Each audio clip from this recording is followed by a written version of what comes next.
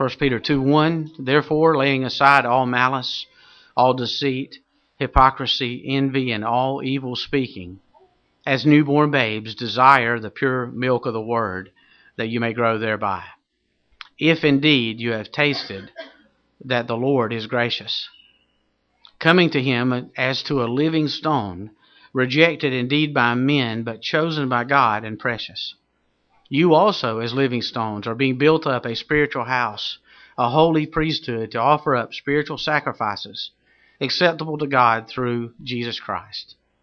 Therefore it is also contained in Scripture, behold, I lay in Zion a chief cornerstone, elect, precious, and he who believes on him will by no means be put to shame. Therefore to you who believe, he is precious, but to those who are disobedient, the stone which the builder rejected has become the chief cornerstone, and it's a stone of stumbling and a rock of offense. They stumble, being disobedient to the word to which they also were appointed. That's the word of the living God. Thank you very much. You may be seated. If you recall, the book of 1 Peter was written to believers who were about to undergo persecution, great persecution. The persecution was going to get worse. It was already bad, but it was going to get worse. And the Holy Spirit worked through Peter to write this book to prepare his people for what they would face. We celebrated last week that we were born again because of the Word of God. The Word of God, empowered by the Holy Spirit to give us the faith to repent and believe, is how we got saved. That's why the Word of God is so important. It is able, the Bible says, to make you wise unto salvation. The Bible says in Romans 10:17, like we celebrated, that faith comes by hearing, and hearing by the Word of God. This morning I want to focus in, or feel led to focus in, on verse 4 of what we just read. Coming to him as a living stone, rejected indeed by men, but chosen by God and precious. The title of this message is The Rock of My Salvation. The Rock of My Salvation. That's preceded by verse 3, which it says, if indeed you have tasted that the Lord is gracious. You know what the Bible says in Psalm 34:8? It says, oh, taste and see that the Lord is good. Blessed is the man who trusts in him.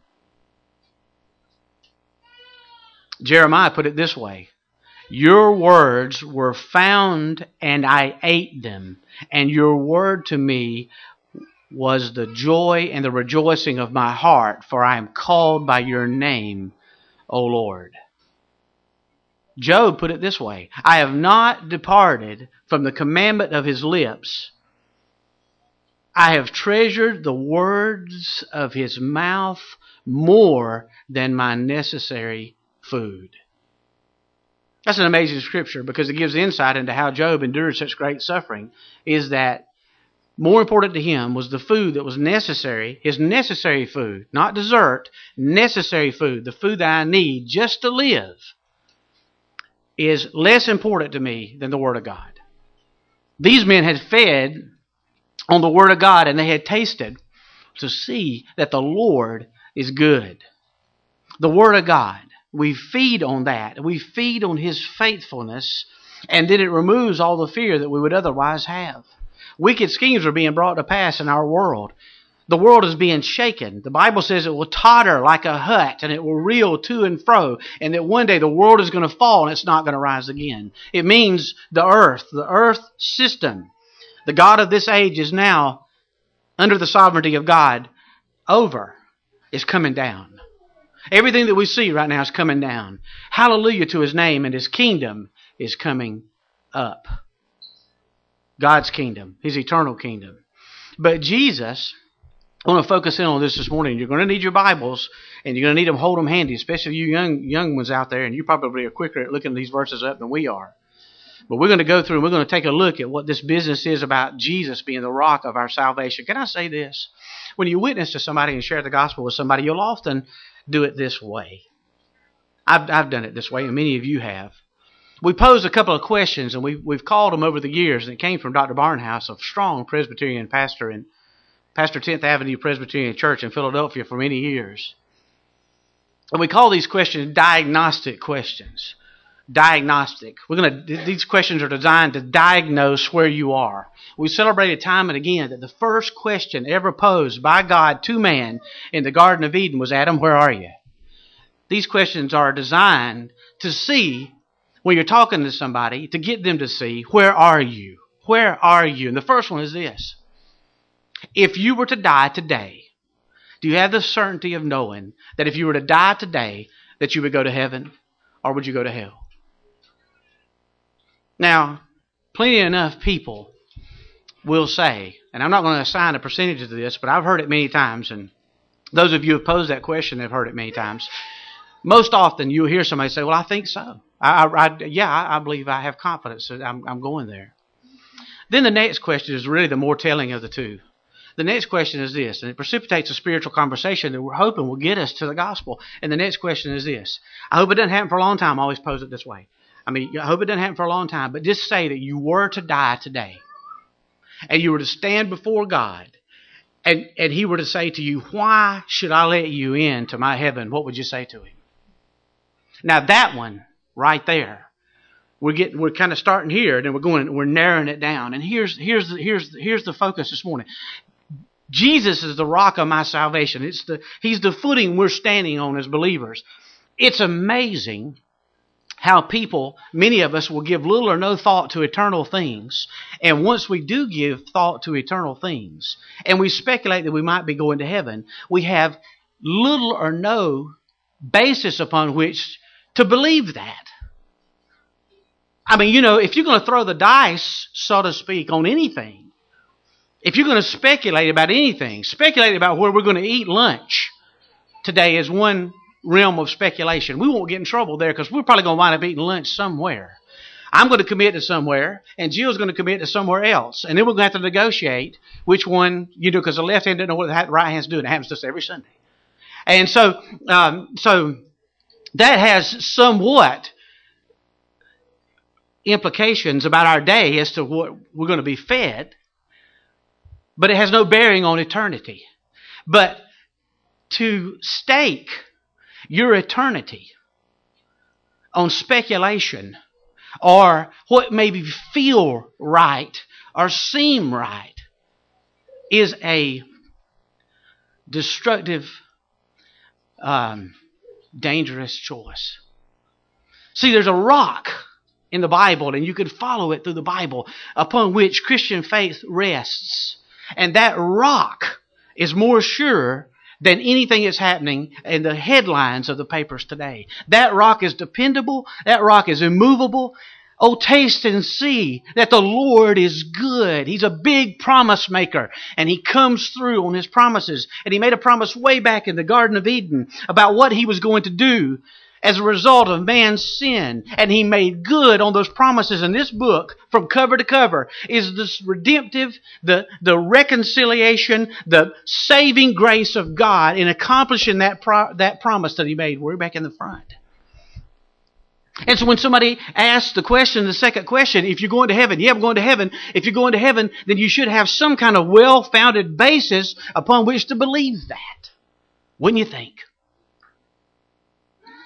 We give little or no thought to it. I was witnessing to a lady last week, and many times when you're witnessing to somebody, or the week before last, in this particular situation, many times when you're witnessing to somebody, come to find out, I felt led to go talk to her, and come to find out that this was on a Friday, and on that Monday, the person that she held on to as being a mother figure to her, Scott, that she said, this is my mother, and it was her mother-in-law, had died, and they had her funeral on Monday. And I thought, wow, this is divine that I will be coming by here today, because often we'll go through life and we'll give little or no thought to eternity until we go to a funeral.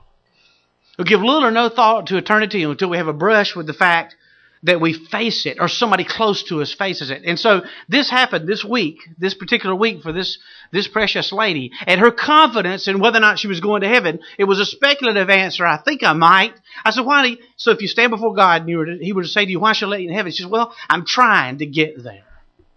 I'm working on it. I said, would you be surprised to hear that the Bible says that confidence in what you just said will only serve to condemn you to an eternity separated from God in hell. Would you be surprised? The Bible says what I believe about that is wrong. I said, yes. What you believe about that from cover to cover in the Bible is disclosing confidence that we can go to heaven is wrong.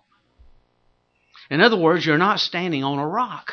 You're standing on opinion. The Bible says that there's a way that seems right unto man, and that way leads to destruction. I remember Dr. Barnhouse in recounting, he was a fairly bold, and after I tell you this story, you'll realize how bold he was. Fairly bold, and I'm being generous here, pastor. He was bold. And he was walking down the street one day and encountered a guy who lived in the community in Philadelphia where he was from, Trevor. And there, down the street, right there, walking down, he'd come by this guy every day. And a burden for him took root. And he started sharing with him about the gospel. And the guy vehemently rejected the gospel. I'm talking about angrily rejected the gospel. And yet Barnhouse would keep walking by Ryan and keep trying, keep throwing out some seed, trying to reach out to him. Believing God that there was going to day when he'd be open and receptive. Time passed. Guy took ill, serious illness. I think it was cancer. Winds up in the hospital, and word gets to Dr. Barnhouse that he's dying. And Dr. Barnhouse goes to see him. This guy is a Mason. He practices Freemasonry, which is nothing but pagan worship. And so he goes into the hospital, and they have a watch over their own. And there was a Freemason sitting in the corner, and they have a death watch, so they can watch over, their whatever when they enter into the eternal realm. And so this guy's sitting over there, and he's kind of patiently watching, and he's watching his friend die. And Dr. Barnhouse goes over to him, and he gets up to, nestles up to him, and he musters up enough strength to know, and he senses there's somebody there, and he says, yeah. And he, in a soft voice, he said, he called his name. He says, this is Pastor Barnhouse. And he said, oh. And he said, I'm glad you came to see me. He said, what are you doing here? And he said, well, I've seen how people like you who have no hope, I've seen how you live. And I just wanted to come up here to your hospital room to see how you die. He said, I can't believe you said that to me. He said, well, I'm just asking. I'm telling you, I've seen how your philosophy worked for you while everything was going good. Everything was fine.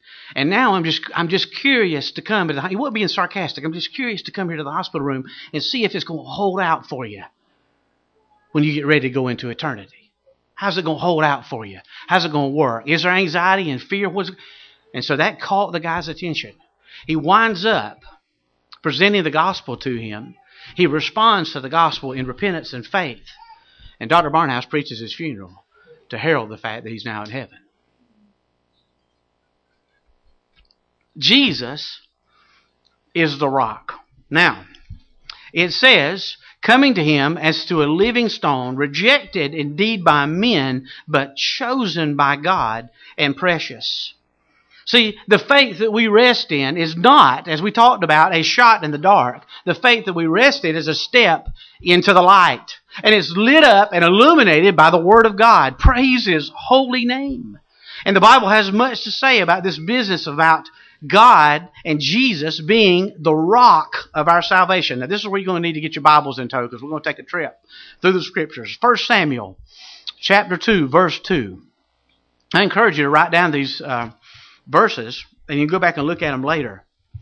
And can I say this too? For those of you who are saved and you're confident that you are standing on the rock of your salvation, you know what I'm believing for and praying for, and I thought about you when going through these scriptures, and me as well, that this serves as some kind of comfort to you, to know that no matter what's going on around you and what's brewing around you, that if your faith is in repentance toward God and faith in His Son as He's displayed in Jesus in the Scriptures, you're standing on solid footing, and the only message that's coming from heaven is very good news for your future, no matter what's going on around you right now.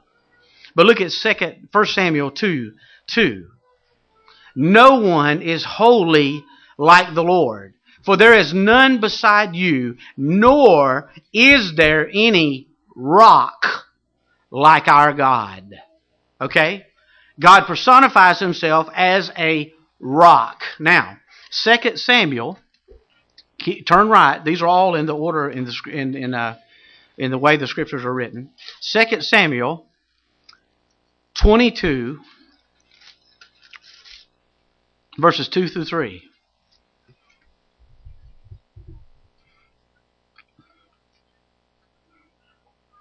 22, 2 and 3. And he said, David's prayer, the Lord is my rock and my fortress and my deliverer, the God of my strength, in whom I will trust, my shield and the horn of my salvation, my stronghold and my refuge, my Savior. You save me from violence. I will call upon the Lord, who is worthy to be praised, and so shall I be saved from my enemies. The Lord is my rock. I'm standing on a profession of faith that's as solid as a rock. Now, look at 2 Samuel, and let's look at verse 32. For who is God except the Lord? And who is a rock except our God? The Bible says in John 14:6, Jesus said, I am the way, the truth, and the life, and no man comes to the Father except through me. The rock. Who is a rock except my God? There is no other. Jesus is not a good way to heaven. Jesus is the only way to heaven. Look at verse 47. The Lord lives. What happened 3 days after Jesus was sacrificed on the cross of Calvary by God the Father? God the Father sacrificed God the Son. 3 days later, He raises from the dead. The Lord lives. Blessed be my rock. Let God be exalted, the rock of my salvation. Look at chapter 23, verse 3. We're in the same neighborhood. The God of Israel said, the rock of Israel spoke to me. He who rules over men must be just, ruling in the fear of God. The rock of Israel. And in your scripture, that's probably capitalized. And the reason it's capitalized is because it does not speak of a rock in a metaphoric way. It speaks of a rock in a personal way. And he's talking about their God, the God of Abraham, the God of Isaac, and the God of Jacob. He is our rock. Look at Psalm 18. Turn right and let's go over to the book of Psalms. And there's a bunch of them here. Look at Psalm 18. Verse 2.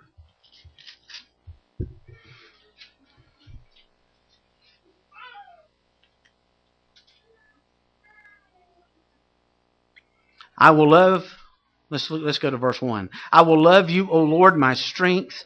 The Lord is my rock and my fortress and my deliverer, my God, my strength, in whom I will trust, my shield and the horn of my salvation, my stronghold.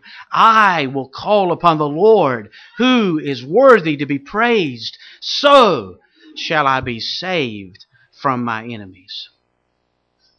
I talked to Brother Al about this morning, or Jill, and I wish I could sing.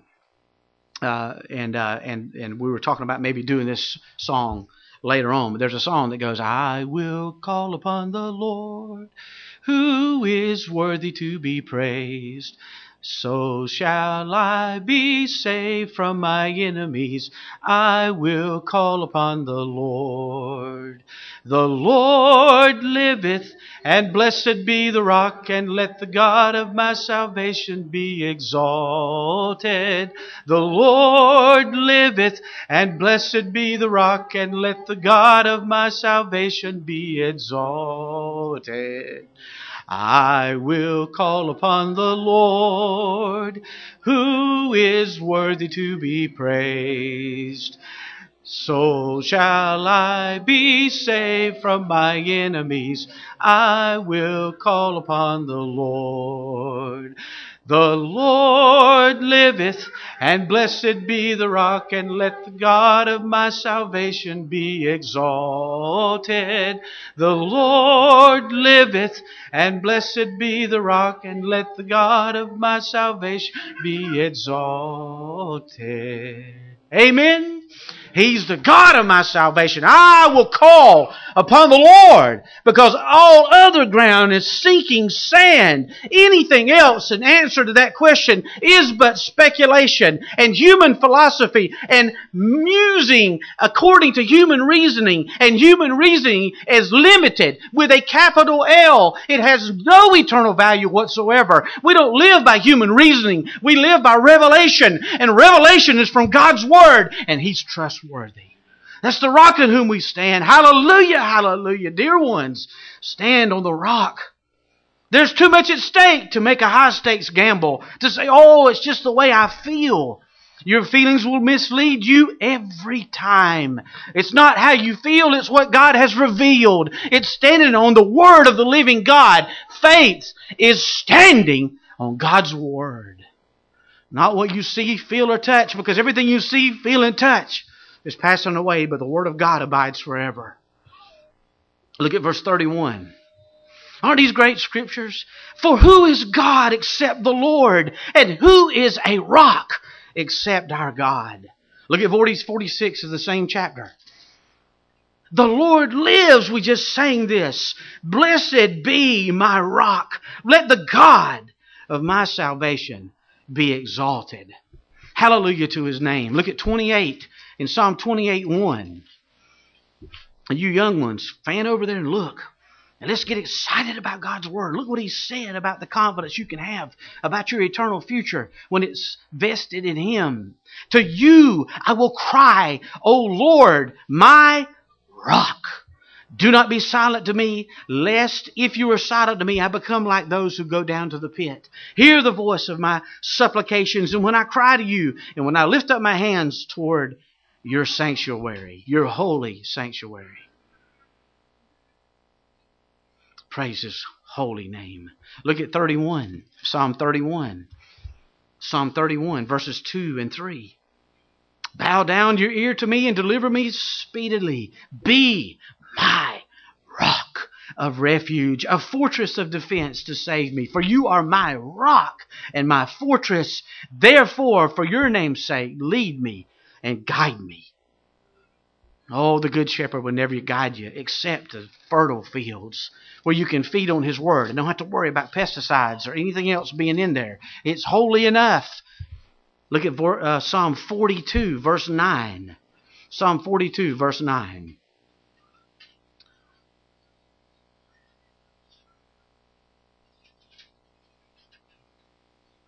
I will say to God, my rock, why have you forsaken me? Why do I go mourning because of the oppression of the enemy, as with a breaking of my bones? My enemies reproach me, while they say to me all day long, where is your God? Does that sound familiar at all? You know where that played out? The cross of Calvary. Hey, if you're God, if that's who you are, if you who you claim you are, get yourself down off this cross and get us down too. The moment He comes down from that cross, the only thing He proves is there's no redemption for you and I, and every last one of us go to hell. He proved He was God not by coming off. He proved He was God by staying on. Hallelujah to His name. This is the reproach of Jesus. This is a messianic word. Way before it ever happened. Why are you cast down, O my soul? Oh, believer, ask that question of yourself. Why are you cast down, O my soul? And why are you dispirited within me? Hope in God, for I shall yet praise Him, the help of my countenance and my God. If your faith is in Jesus Christ and it comes on the heels of repentance and brokenness over your sin, and you turn to Him and Him alone for salvation, your faith is well placed. Hallelujah. As a matter of fact, it's not your faith. It's a gift from Him. Bless His holy and worthy name. I will call upon the Lord who is worthy to be praised. Psalm 61, verse 2. Whoo! This is wonderful, isn't it? These scriptures are just such a blessing. Let's anchor everything on that. Let's don't look out. Let's look up. And when we look up, that's our orientation. And we get to hear the thoughts of God. They're here on this book. Hear my cry, O God. Attend to my prayer. From the end of the earth I will cry to you. When my heart is overwhelmed, lead me to the rock that is higher than I. Hallelujah. You know, we normally think of rocks and stepping on them, and they're low to the ground, but there's a rock that's higher than me. And it's a rock that's not held up by a terrestrial landscape, but it's held up by a celestial landscape. It's the rock that's higher than me. Oh, put your trust in the rock that's higher than you. Amen? Oh, hallelujah. Psalm 62, verse 2. Down, let's go to verse 6. Same one. My soul waited silently for God alone, for my expectation is from Him. Listen, friends, God holds no expectation for you to make reforms in your life and get better to make you fit for heaven. You can't do it. The only one who's fit for heaven is God's Son, who came from heaven. And He came from heaven to die on the cross for you, to make you and I fit for heaven. Not through what we've done, but through confidence in what He's done. Hallelujah. Amen. He only is my rock and my salvation. He is my defense. I shall not be moved. In God is my salvation and my glory, the rock of my strength, and my refuge is in God. My rest is in Him, not my works, because they're only evil. My rest is in God's work through His dear Son. Hallelujah to His name. Psalm 71:3. Psalm 71:3.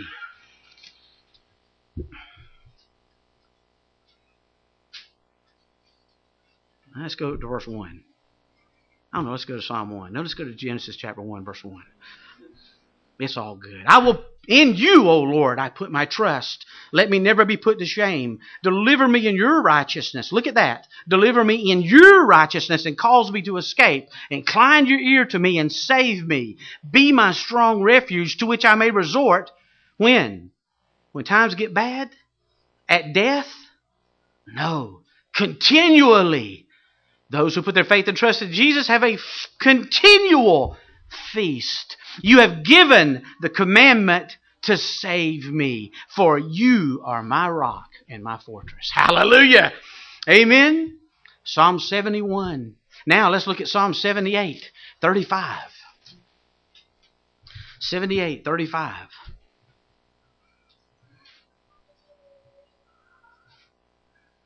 God's kindness to rebellious Israel is celebrated in this psalm. And it says there, then they remembered that God was their rock and the Most High God, their Redeemer. Dear ones, He's your rock if you've placed faith and trust in Him on the heels of repentance. Psalm 89, verse 26. 89:26. He shall cry to me, you are my Father, my God, and the rock of my salvation. Oh man. Chuck Swindoll tells a story of going into a liberal church in San Francisco. And in the foyer of the church, they said that we're all children of God. We're all children of God. But they strategically left out the rest of the verse. Because the Bible says we are all children of God through faith in Jesus Christ. If you don't know Him, and before you knew Him, He was your creator, but He was not your Father. But when you're born again, through repentance toward God and faith in Jesus Christ, He becomes your Father. Look at the endearment in those verses. Look at the recognition of the intimacy that was purchased through a relationship through His dear Son. He shall cry to me, you are my Father, my God, and the rock of my salvation. Hallelujah to His name. Bless your holy name, sweet Lord. Psalm 92, verse 15. Psalm 92, verse 15.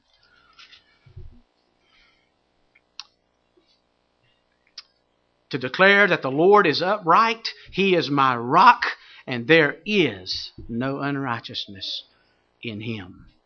If He's my rock, and there's no unrighteousness in Him, and He bequeaths His righteousness to me through repentance and faith, then, dare we say it? Positionally speaking, there's no unrighteousness in me and you. Hallelujah. Hallelujah. Hallelujah. Not because of what we've done, but because of what He's done. Righteousness is a gift through repentance toward God and faith in His Son. It's a rock that we stand on. All other ground is sinking sand. 94, verse 22.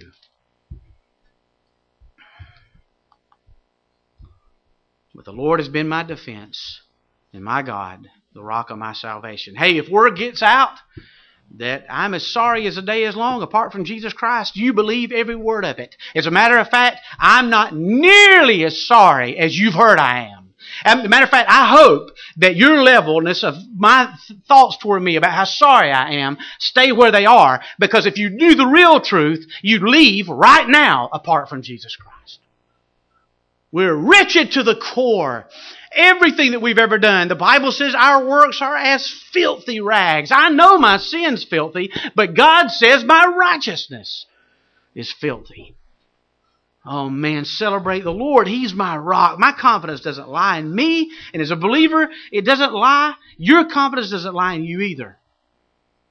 The answer to the second question is Jesus Christ. My defense before God is not going to be mounted by me. I have an attorney. I have an advocate with the Father who is right beside me. And He'll say, this one is with me, Ted. He'll say that. This one is with me. Let me remind you, Father, as if you need to be reminded, this one is with me. This one came through me. I drew him. He repented based on your convicting work through the Holy Spirit and put faith in me. He's with me. And God's going to say, I'll let them in every time when they come with you, son, because I'm proud of my son. He did it right. And God raised him from the dead to communicate to us that He did. Oh, and that wonderful news. Psalm 95:1. Oh, come, let us sing to the Lord. Let us shout joyfully to the rock of our salvation. Capitalized, isn't it? Why? It's personified. He is the rock of our salvation. All right, we're going to go to the New Testament. Matthew chapter 16, verse 13. Turn way right. Matthew 16:13. I love this narrative. I love how it plays out. And man, it's just teeming over with truth. But let's go to it. Let's go to verse 13. You'll recall Jesus posing a question to His disciples. And Jesus came to the region, Caesarea Philippi. He asked His disciples, saying, whom do men say that I, the Son of Man, am? And they said, some said John the Baptist, some Elijah, and others Jeremiah or one of the prophets. And He said to them, but who do you say that I am? And Simon Peter answered and said, you are the Christ, the Son of the living God. And Jesus answered and said to him, blessed are you, Simon Bar-Jonah, for flesh and blood has not revealed this to you, but my Father who is in heaven. You cannot confess Jesus Christ as Lord apart from the supernatural revelation and redemptive work of the Holy Spirit. And he confessed it right there. And God assigned no credit to him for having confessed. He commended Simon for what only God could do within him. And that is confess that he's Lord. The same goes for you and I, dear ones. You confess he's Lord. It's a gift for you and for me. And look what he said. And I say to you that you, Peter, you are Peter, and on this rock I will build my church, and the gates of hell shall not prevail against it. It didn't say on Peter I was going to build my church. He said on Peter's confession, I'm going to build my church. Oh, dear ones, don't miss it. The head of the church is Jesus Christ, not Peter or any pope that they claim succeeded him. It's just Jesus Christ. The Bible's abundantly clear about that. He's saying on that confession is the cornerstone. Christian faith rests on that confession. And this is what we're staking our eternity on. I'm staking my eternity, and so are you, that when I take my last heartbeat, that God's Word's true. And I have expectations, not from me and not from you, but from Him, that He's going to accept me into eternal glory because of that which He has revealed regarding His Son. And He's given me the faith to repent and believe His testimony. And now I'm saved. That's the rock. That's the confession. Upon this rock. All of those Old Testament verses were pointing to this confession. Upon this confession, Jesus Christ is Lord. That's the rock. That's a great place to be standing. Look at Matthew 21, 42 through 44. Matthew 21. Matthew 21, 42 through 44.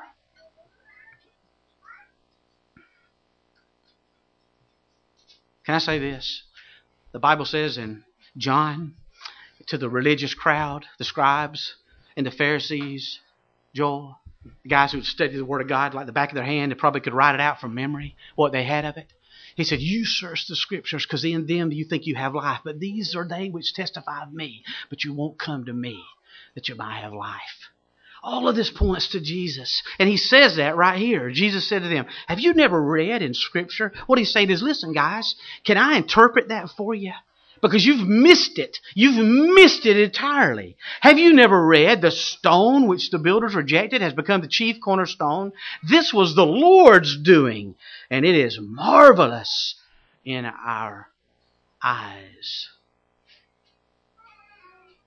The stone that the builders rejected. He came into his own received him not. That stone, hewn from the promises of God in the heart of God before the foundation of the world, in the heart of God, his redemptive work through his Son was accomplished already. He made good on that which he already promised, which God always does, and prophesied it throughout the Scriptures, and took that cornerstone and placed it in the cornerstone of the church, built on that cornerstone the foundation of the church through the witness of the apostles, and everything that's built up on it ever since has been based on that. That's the foundation. We don't move off the foundation. We don't go further out. We don't go further in. We stay right on it. I've told you the narrative. We've got a little garden in our backyard. A little garden where we grow tomatoes and stuff like that. And a friend of mine was helping me put the garden, and the next door neighbor was helping me put it up, and we were putting landscape tiles around it to form it. And on one side of it, it drops way down, so we had to build it up on one side. He said, I got to go to a birthday party. You finish out the rest. I said, listen, just tell me what I can do while you're gone that won't ruin the project. He said, okay, just take these things right here and put them on here and pound them in. And I was doing that, and so I got the level. This is how much I know about things. And we already had the frame and the first couple of things built up, and I put a piece of a landscape timber on top of what was already there, and I got the level out, and he was picking up his tools and said, you ain't got to do that because the first one's right. And I went, whoa, wait a minute now. Hold on. Hang on. I said, that'll preach. Hey, if the first one's right, and if you lay on top of that one, you ain't got to fool with the level. And the first one's right. Ted, tell us, confirm it. You know more about this than I do, but doesn't the cornerstone have to be placed exactly the way it's placed because it determines the shape and the form and the foundation and the rest of the building? Is that not true? Well, God has an elect chosen cornerstone. That it wasn't just like he popped up on the scene and God says, you're volunteering for this? No. From the foundation of the world, God said, that's going to be through my Son. It's going to be through my Son, through Adam and Eve. He took a rib out of Adam's side to make his wife. Why? Because God pierced his Son on the cross of Calvary. And through that pierced side, he pulled out his bride. And it's named the church. Every bit of it points to God's redemptive work through his Son. You're standing on a rock that's been prophesied before you were ever thought of. Before the foundation of the world, God did this. Hallelujah to his name. Amen. And oh, dear ones, I'm sorry. No, I'm not sorry, but I can't help. Just forgive me because I get excited about this. Because nobody in here is a bigger goober head than me. None of you are better at sin than me. I'll outperform you sin-wise every time. Nobody has more of a sordid past than I do. And God has changed it all through his dear Son. I'm so excited about it, I don't want to get over it. He's changed my life. And I'm standing on a confession of faith that is well-founded, dear ones. It's right here. And we're not going to move off of that, not one iota. And everything that's laid on top of it, you don't have to level it again because the first level was laid just right. And the cornerstone that determines the size, nature, strength, and direction of the building is God's only Son. And his name is Jesus Christ.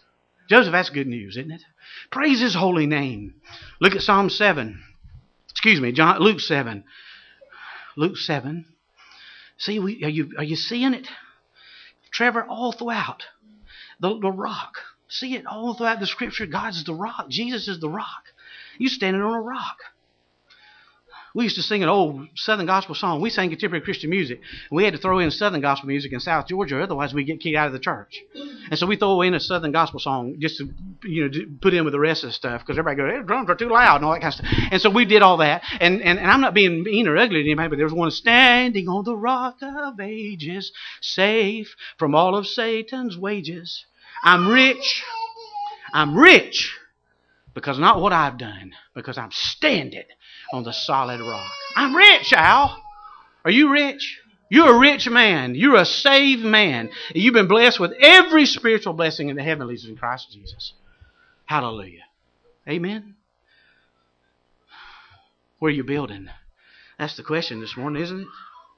Where are you building? Are you at Luke chapter 7? It says in verse 46 through 49 in Luke chapter 7.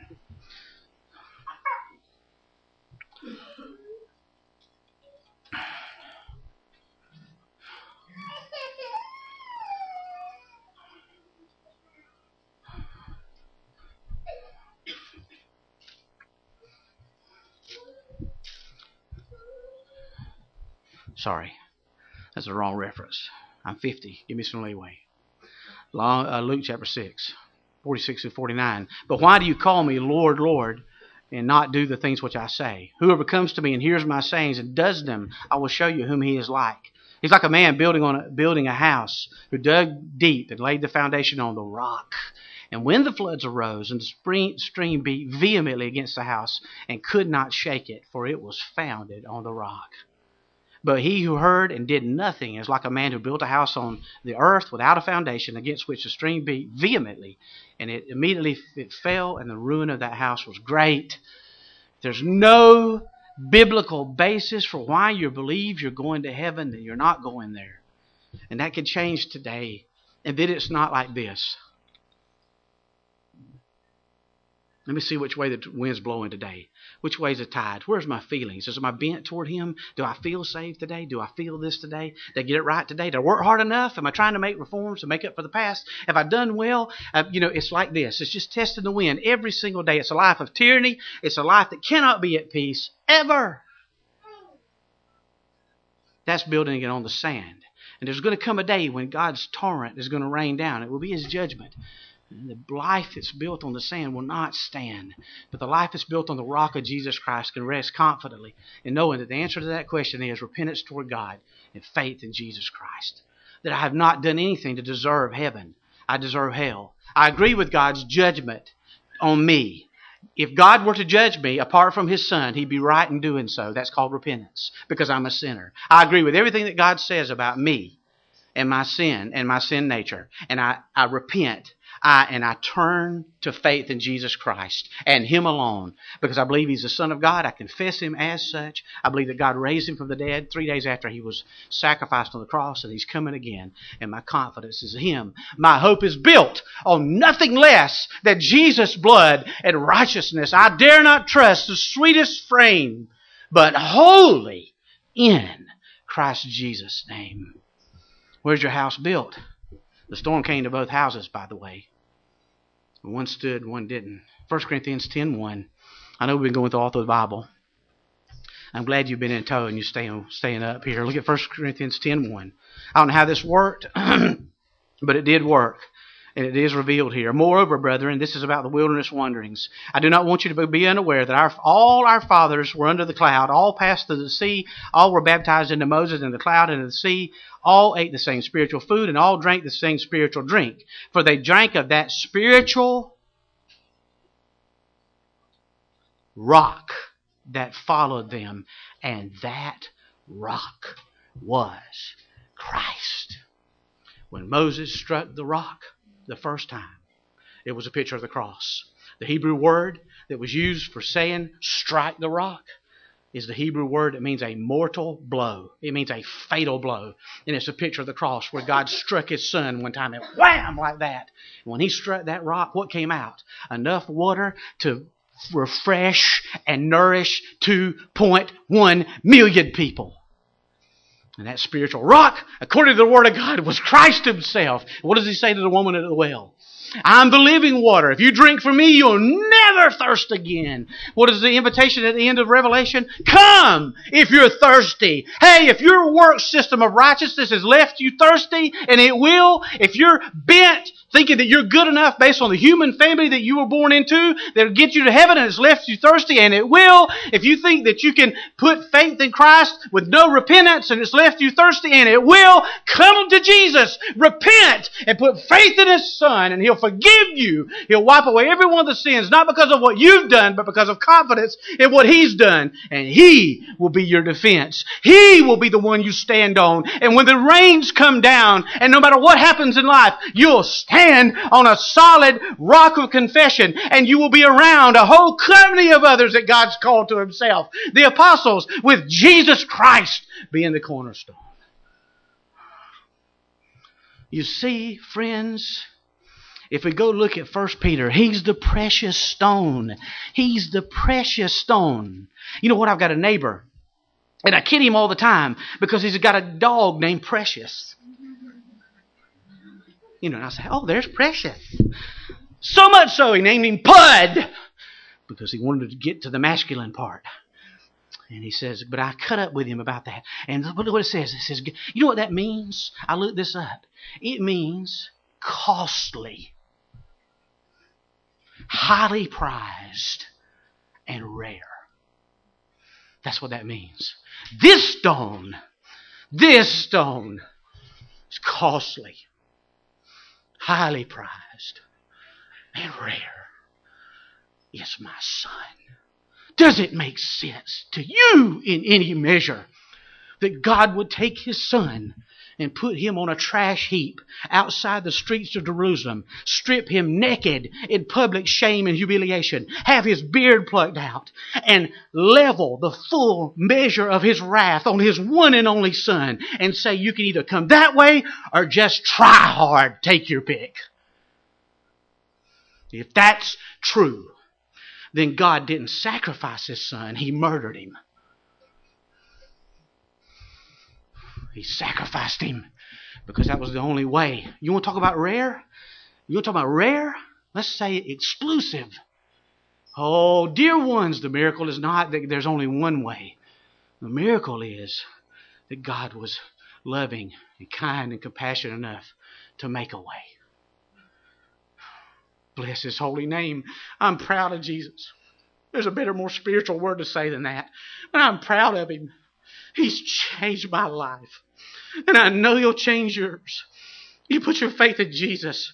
Your faith and confidence is well placed. But it's not just belief. And believe in Him and the apostles and all them walk this earth. Even the devil believes and trembles. The kind of faith that saves comes on as a result of a broken and repentant heart. You see, He's a living stone. He was rejected by men. He came to His own to be received or not, but God chose Him. Hey, if God chooses you, it doesn't matter who rejects you. He spoke from heaven when He baptized Him and said, this is my beloved Son, in whom I am well pleased. He did it right. That's my Son. Now here's the piano part. We always talk about the duties of spiritual. We like to talk about the spiritual duties.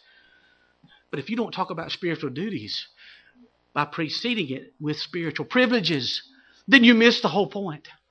Spiritual duty doesn't mean a thing unless it comes in the heels of appreciation for spiritual privileges. That which God purchased. And here's what happens. You put repentance and faith in Jesus Christ. God speaks from heaven and says, that's my son and that's my daughter. And with my son and my daughter, I'm well pleased. Is that because you've acted right in me? Oh no. It's because the pleasure that God has over His Son has been gifted to you through repentance and faith in Him. Hallelujah to His name. That's a rock. That's the rock. And you stand on that rock, and you can stand, and when your time comes, and it could be today, and the last heartbeat takes place, you can know you can stand before God, holy, blameless, and above reproach. You see, dear ones, it says He's a living stone, built a spiritual house to offer up spiritual sacrifices. And then it says, it draws a contrast. He said, I lay in Zion a chief cornerstone, elect, precious, and he who believes on him will by no means be put to shame. Therefore, to you who believe, not achieve, to you who believe, it doesn't say believe and achieve, to you who believe, he is precious. He's what? Costly, valuable, and rare. Man, I ain't looking for another God. I'm done. Done. He found me. But the stone that was rejected is a chief cornerstone, and he's a stumbling block, a rock of offense. Do you see the contrast? For those he breaks, that means repentance. That's salvation. See, it says the stone that falls on the man and breaks him is the repentant man. The stone that